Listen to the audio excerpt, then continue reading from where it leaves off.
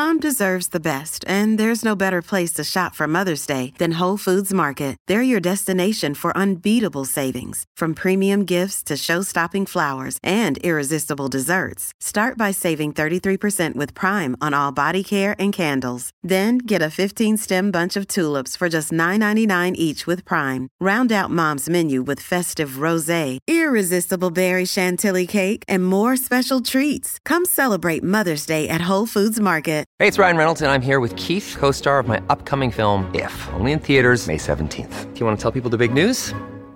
All right, I'll do it. Sign up now and you'll get unlimited for $15 a month and 6 months of Paramount Plus Essential Plan on us. MintMobile.com/switch. Upfront payment of $45 equivalent to $15 per month. Unlimited over 40 gigabytes per month. Face lower speeds. Videos at 480p. Active Mint customers by 531.24 get 6 months of Paramount Plus Essential Plan. Auto renews after 6 months. Offer ends May 31st, 2024. Separate Paramount Plus registration required. Terms and conditions apply if rated PG. Welcome to the New Books Network. There have been a number of books in recent months warning of the dangers of ultra-processed food. Kimberly Wilson's is called Unprocessed: How the Food We Eat is Fueling Our Mental Health Crisis. And welcome to you. Hi, thank you. Thanks for having me. So tell us, the basics first of all. Ultra-processed foods, how do you define them? I really lean on the NOVA classification, which separates food products into 4 categories, from group 1, which is kind of minimally processed whole foods, through to food ingredients, through to processed foods, and then ultra-processed foods. And though it's a very long definition, the NOVA classification would say broadly that ultra-processed foods are those which are generally sold ready to eat, ready to heat, and or where there is an ingredient or a process that you wouldn't come across in a domestic kitchen setting. So that includes things like flavorings and emulsifiers and processes like extrusion, things that you just couldn't do at home. Yeah. Well, when you say ready to eat and ready to heat, a carrot would meet that definition, but that's definitely unprocessed, isn't it?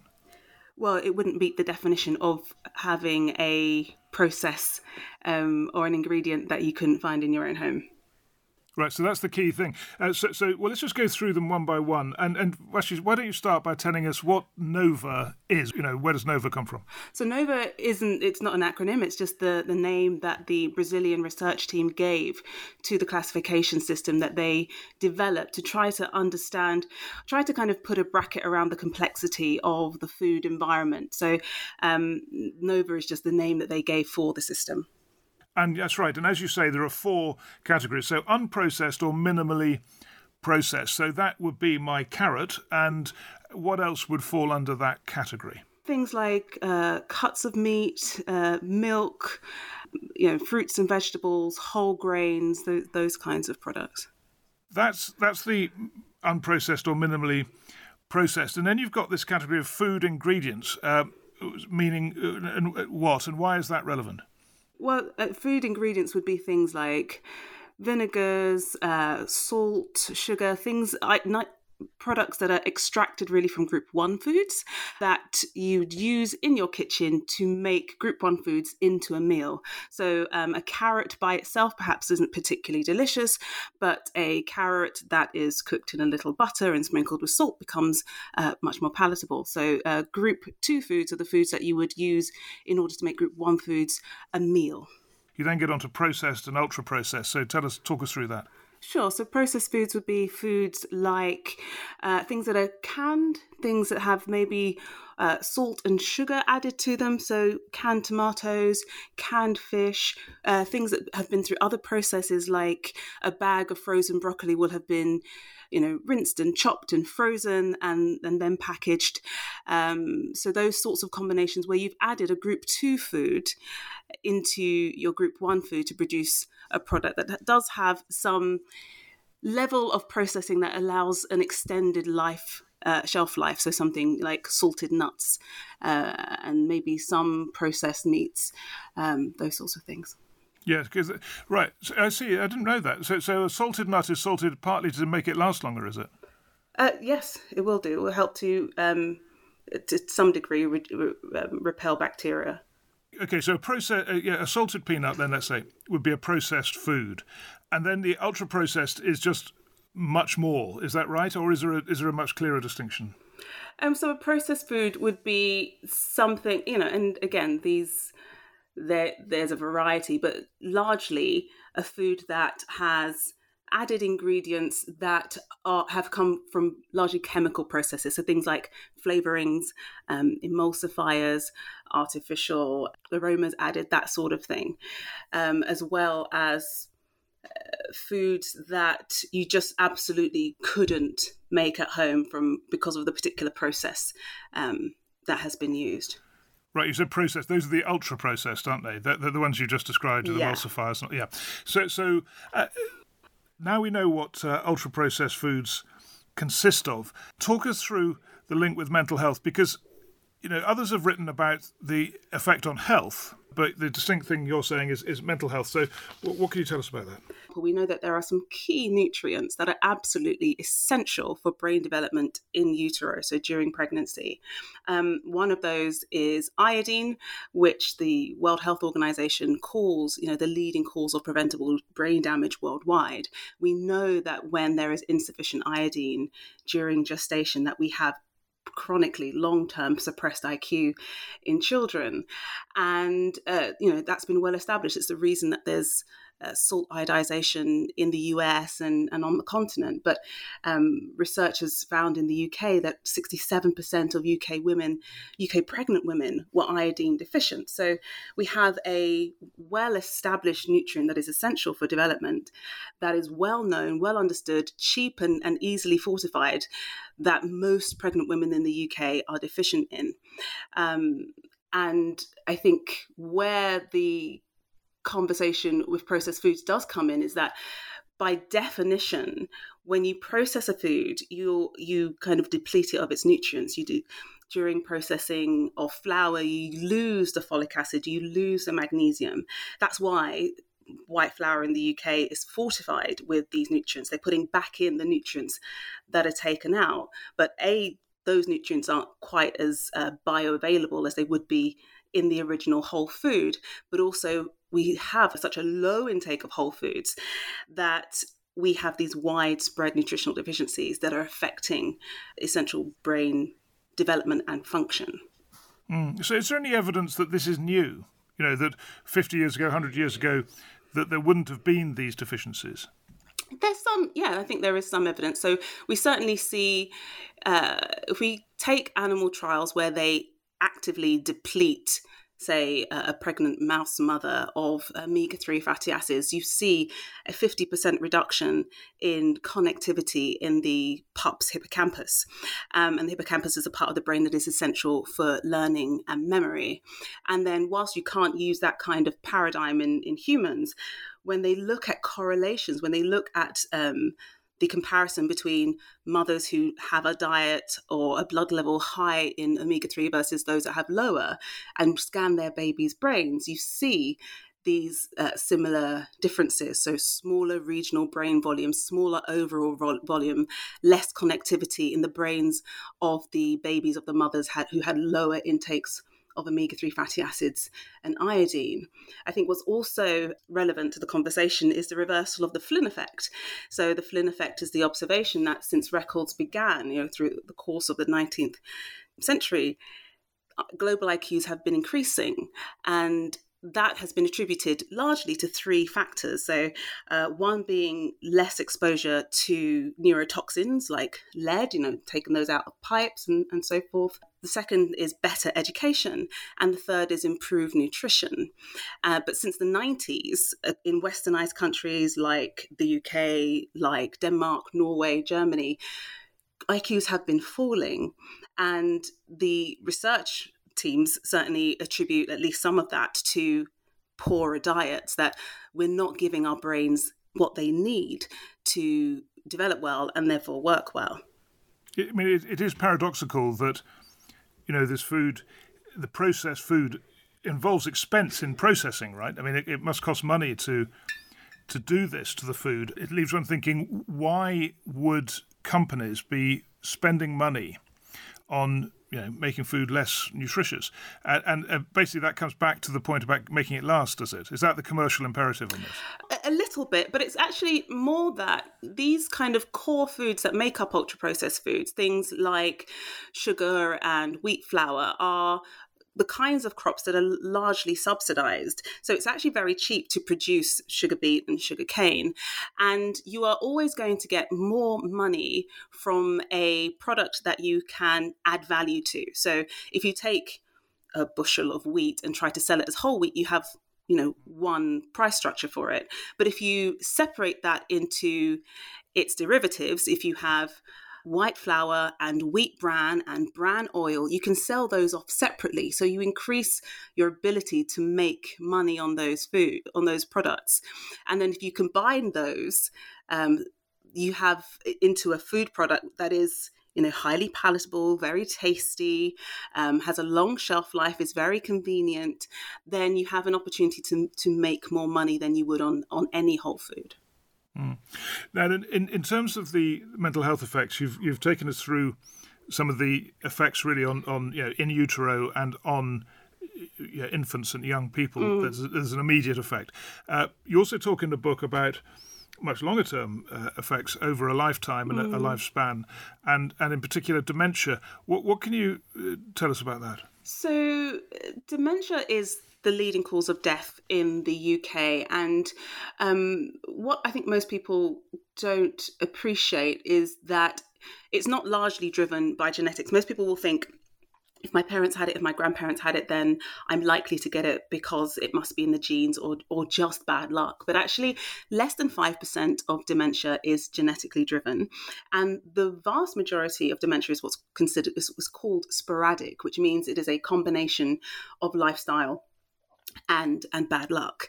There are 12 known modifiable risk factors for dementia. And I suppose the other thing to say is it's also not simply a feature in the UK of us living longer, because we know that there are older populations very close to us, so Italy, Greece, who have older populations, but where dementia is something like the seventh or ninth cause of death. So there seems to be something about the environmental modifiable risk factors of the UK population which is leading to this greater vulnerability to dementia.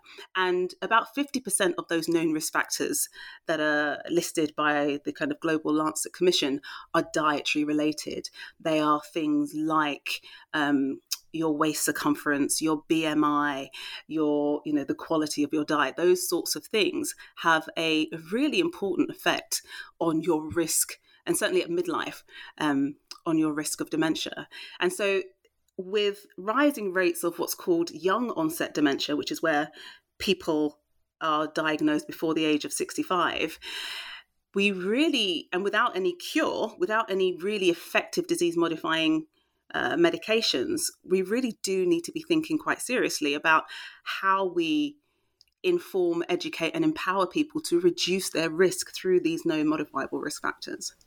It's very interesting that you draw the comparison between the UK, Italy and Greece. So can you just talk a bit more about that? Because I think you say in the book that the US has the most of these dangerous foods, and then the UK and then others. Would that be right? Yes. So the intake in the UK for the average adult is about 55% of their diet is ultra-processed foods. And the US is just ahead of us at 57%. So we're not really far behind. But Italy, for example, has something like 14% of the average adult's diet is composed of these ultra-processed foods. There's much more of a food culture of whole foods and a greater intake of fruits and vegetables. So we have a diet that is much more Americanized rather than, I guess, similar to our European neighbours. It's interesting, isn't it? Because people like you call for education, and say that's the solution. We've just got to understand this better and behave accordingly. Actually, these cultural factors probably, are more influential. Oh, they absolutely are. Yeah. Yeah, no, I don't think education. We know that education isn't the fix. When you ask people, people often believe that the most important intervention for behaviour change is education. But we know that all that education does is to improve someone's motivation to change. It doesn't necessarily significantly change their behaviour. The thing that changes behaviour is changes in the environment, changes in what's called the decision or the choice architecture. The way that the environment shapes our decision making is the thing that makes the biggest difference. So you think the solution lies in what? Government regulation of the food industry to provide foods for the population that are just healthier? I think that should be absolutely part of the response. I think food and food culture is a complex issue. I don't think there is a kind of one magic silver bullet that's going to fix it for everyone. But we know absolutely, for example, that certain types of advertising directed at vulnerable populations like children and adolescents greatly increase the likelihood of them choosing these foods. And of course, we know that works because otherwise food companies wouldn't pay the money to advertise to them. And if we understand that humans aren't rational decision makers, we're not sitting down and making clear, conscious decisions based on the best available evidence. We are shaped by the environment in the decisions that we make. Then I think there is an onus on the people who have the power to shape the environment to take some responsibility for that. Yeah, there's one obvious link between food and mental activity, maybe not mental health, but which is when you get hungry, you get stroppy, don't you? I mean, it just happens. People who are hungry are irritable. So is that the beginning of the link, or is that totally unrelated, do you think, to mental health? Is that a relevant consideration? I think it is when we get into issues of hunger. So what you're describing is what is colloquially called hunger, and it's being considered a kind of colloquial, incidental, kind of idiosyncratic issue. But there is evidence to support that it is a real phenomenon. So when they ask long-term married couples to describe how hungry they are at a certain time point and also how angry they are, their hunger accounts for about 50% of the variance in their anger or their aggression or their level of frustration. Hunger or high cortisol, because when you become hungry, you have a greater release of cortisol, because part of what cortisol, the stress hormone's job, is to release sugars into your bloodstream. So it's helping to fuel your brain, but it's also creating a state of agitation. And that cortisol also correlates to how likely you are to stick pins into a voodoo doll of your partner. So we see these relationships, these extraordinary studies. We see these relationships between hunger and irritability. And that's really pertinent when we think about the level of child hunger in the UK, because what it potentially means is that children who have less ability to either understand or regulate their emotions, who might be hungry, and who might be feeling these experiences of agitation, restlessness, listlessness, they might start kicking the table or answering back. There is certainly, I think, a group of children who are expressing behaviours linked to their hunger rather than what would be considered kind of naughtiness. And so there are a group of children who might be suffering, they might be put into detention or sent out of class because their behaviour, when actually their behaviour is an outcome of their hunger. So I think it's really relevant there, because then you get this kind of downstream consequence of the teacher's impression of the children has a very strong impact, unconscious in the teacher often, on their likelihood to support the child and the child's ability to thrive. If a child gets labelled as naughty, often that label can follow them through the school system. If you end up in detention, or if you end up kind of disenfranchised from school, then obviously that's going to have an impact on your academic outcomes and therefore your life outcomes. So it absolutely is relevant in that part of the conversation, yes. Yeah, and maybe your mental health down the road, but it's a very different set of linkages you're describing there from, earlier in the interview you're talking about, the lack of crucial things to eat, and that leading to clear mental health effects, and this more sort of social deprivation sort of element to it. Well, there is also, I mean, that's kind of acute hunger, but we absolutely know that chronic hunger, so the most deprived children that we'd be thinking of, we know that chronic hunger is a toxic stress. So when you have, and a toxic stress is a stressor that you do not have the time to recover from. And we know that when you get hungry and your cortisol goes up, long-term elevated cortisol is kind of corrosive to the brain. So it actually can harm brain development. So certainly chronic hunger is absolutely associated with poorer brain development and brain function. You've described some of the ways that scientists have tried to test for this, different populations, different places, different time periods. There's one specific population you talk about. It's quite interesting because it is so distinct, and it's the prison population. Mm-hmm. What do the studies about prisoners tell us? So the prison studies are a very interesting group of studies, and at the moment there are 4. There are others that are underway, and they follow a very similar paradigm. So it's all been done in male prisoners so far, and what they do is to take a group of men, randomize them into 2 groups.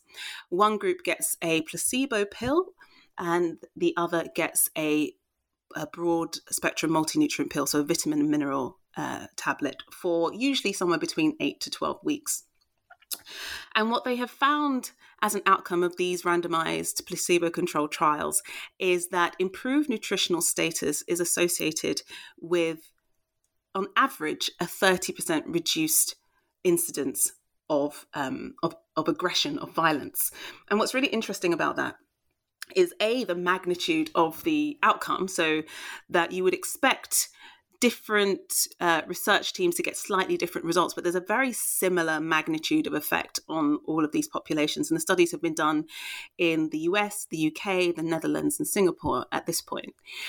Also, the speed with which we see that improvement, and the fact that it's an RCT, which is considered the gold standard in terms of causality, is a really interesting, I think, set of studies for us to think about.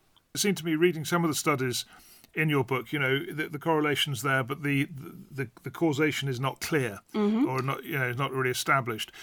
So talk us through that issue. Actually, these are well-controlled studies. They have a placebo, they have this control group, and they show the same magnitude of outcome. Yes, but again, they show correlation, don't they? I mean, to get the causation, we would need to know what's happening in the brain. For example, when iodine is deficient, and what's actually going on, at a very basic level, which causes it. Like the smoking argument. I mean, the correlation was there long before the science could prove the causation. What they have is indications of causation. What they don't have is an understanding of the underlying mechanism. So they know that the difference is down to the nutrients because that was the only exposure that was different. That was the only thing that was different between these 2 groups. They were the same age. They were, from the same demographic background. They were all men. All of these exposures were similar. The only thing that was different during this period of the trial was the exposure to nutrients or not. So actually, they know it was something to do with the nutrients, but what they don't know is the exact mechanism. What was it? Was it the B vitamins that helped with their neurotransmitters? Was it, some other effect on, did it help them to sleep and therefore they were better able to manage their emotions? They don't know the mechanism, but they do know that it was the nutrients. Is there an issue with people becoming too concerned about this issue of processed and unprocessed food, by which I mean there's so much anxiety in some individuals about not eating processed or ultra-processed food that they end up with a pretty unbalanced diet and actually doing themselves some harm. Are you aware of that being an issue? I think that's a possibility. I think most people, to be fair, aren't really aware that the foods they are eating are what would be considered processed or ultra-processed. So much of ultra-processed and processed foods have become a normal part of the food environment and of the food culture. It's 55% of what we eat now, that it's just considered by most people to be food. I think there will be some individuals who are kind of more vulnerable to anxious issues around what they should or shouldn't eat, which is why really there should be kind of clearer information, I think, from the government and trusted sources on actually this is what we should be doing. I think the food environment is very complex and is very complicated, and I think that's why I certainly try to avoid kind of moral language around food. I don't say that things are bad or that, you're making bad choices. But I think, there will be some people who are more vulnerable to those sorts of things, as there always have been. What about veganism and people having quite restricted diets, for whether it's for moral reasons or may not be a health-driven thing? What's the impact of that? So it really depends on the kind of the quality of the vegan diet that the person is on. A well-planned, well-organized vegan diet is absolutely fine for health. If the person goes into their diet knowing that there are certain nutrients that are more easily or sometimes exclusively found in animal foods, and that they find a way to balance those, to compensate for those. For example, B12, if you're vegan, you have to supplement with B12 to make sure that you're getting enough, then that's absolutely fine. I think the issue is that often the conversation around veganism is reduced down to basically two nutrients, which is iron and protein. The argument is often, meat is only good for iron, is only needed for protein, and you can get those from plant sources. And of course, that's true. But what's often missed is animal foods are a good source of iodine, choline, omega-3 fatty acids, the long preformed ones, DHA, which you cannot synthesize from ALA, which is a vegan, plant-based omega-3. And so the issue is that people might be entering into dietary patterns that might be depleting their brains of essential nutrients without knowing. So it's kind of an issue of informed consent. Eat how you like, but know what you might be missing out on so that you can look after yourself. I was just wondering whether there have been studies showing that, I guess, badly managed veganism can lead to mental health issues. I'm not sure that there has been a kind of a consensus output on that as yet. I think often that might be because the vegans who volunteer for certain trials might be the kind of more organised vegans rather than the people who are less happy or confident that they have a healthy, balanced diet. And then the other thing is that there is a rise in veganism. So it was a fairly small part of the population up to a few years ago, but now it's a greater proportion of the population, and it's largely women of childbearing age. So it is, I think, a question about what their nutritional status is going to be, certainly as and when they enter pregnancy, if they choose to become parents, and whether that's going to have an impact on the brain health outcomes of their offspring.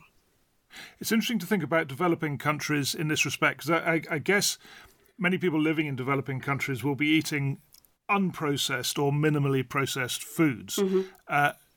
But there are so many other factors involved. Have there been studies on what the impact of that is on mental health? Because, on health outcomes, in many developing countries there are much shorter life expectancies, and diet is part of that story. Yes, and so certainly, the iodine story is very well established in Southeast Asia, and particularly what was interesting is in the central states of America, because iodine is found in seaweed and fish and seafood. The central states of America were largely at risk of goiter and iodine deficiency, and what they found was that when they introduced iodized salt, was this rapid increase in the Flynn effect, that they gained within a couple of years the equivalent of about a decade's worth of IQ improvements.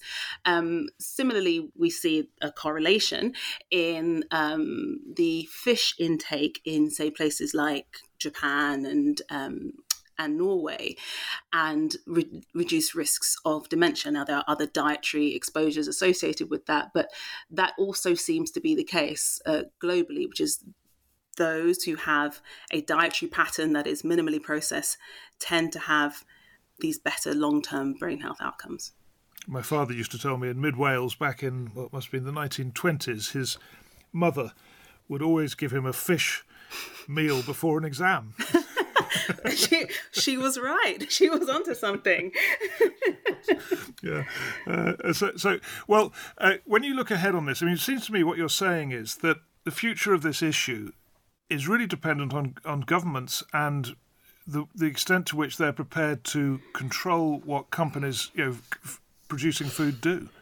Yes, I think so. I think first of all, as I said earlier, that we know that individual education doesn't change things as much as we intuitively think it does.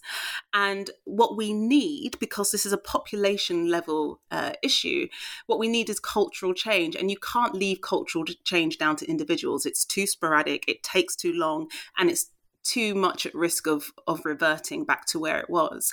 We know that cultural change happens when there is a larger shift in the environment, and that can only come from some kind of government intervention. Now, whether that is tighter regulations, whether that is mandatory reformulation, so getting the food companies to put more nutrients into ultra-processed foods, whether that is improving access to free school meals, subsidizing fruit and vegetables, I don't know. But I think if we're going to see a widespread change, there does need to be a concerted and coherent government response on this issue.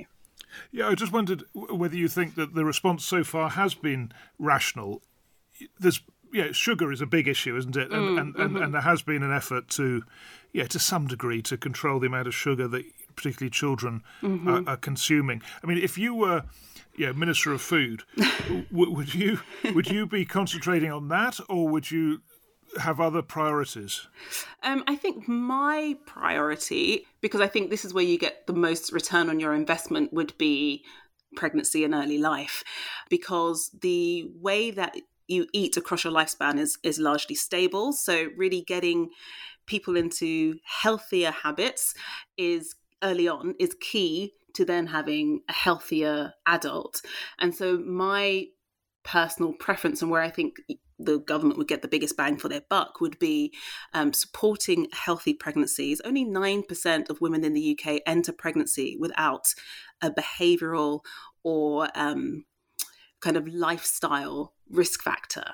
So we largely enter pregnancy in not the healthiest state to start with. Then there are these broad common nutritional deficiencies that can be easily corrected, and that could just be through supplementation, through an adequate supplement that was evidence-based and ideally available for free, because the cost of that supplement would certainly be recouped in lower child mortality. We know simply that an omega-3 supplement reduces the risk of preterm birth by up to 42%. So the cost of that supplement is recouped very quickly by lower child mortality, better outcomes for mother and baby, and then making sure that healthy fruits and vegetables and healthy food was more accessible earlier on in life would get people on the right track. So that is where I would focus my attention. But you will be up against commercial interests and lobbying, right? Yes. And I wonder how you're going to cope with all the the ferocious pressure that politicians come under not to do this kind of thing. Yes, and that is the issue. And that will always be the issue, that lobbyists are paid to produce briefing papers that are in the interests of the companies that they represent. And what it would really take is I think a very bold individual or group of individuals to say that though this position might not be popular with industry, it is in the best long-term benefit of the population. And that includes things like GDP and the UK staying competitive with the rest of the world. If we're going into an information economy, what we need is brains that are functioning well enough to be able to process that information. So we need some bold and brave and conscientious individuals to say, despite the pressure from industry and despite the risk of being unpopular, I'm willing to push this forward for the long term. And they probably wouldn't get credit for it within their career. It would be benefits a generation to come. But I'm willing to do that for the long-term benefit of the country.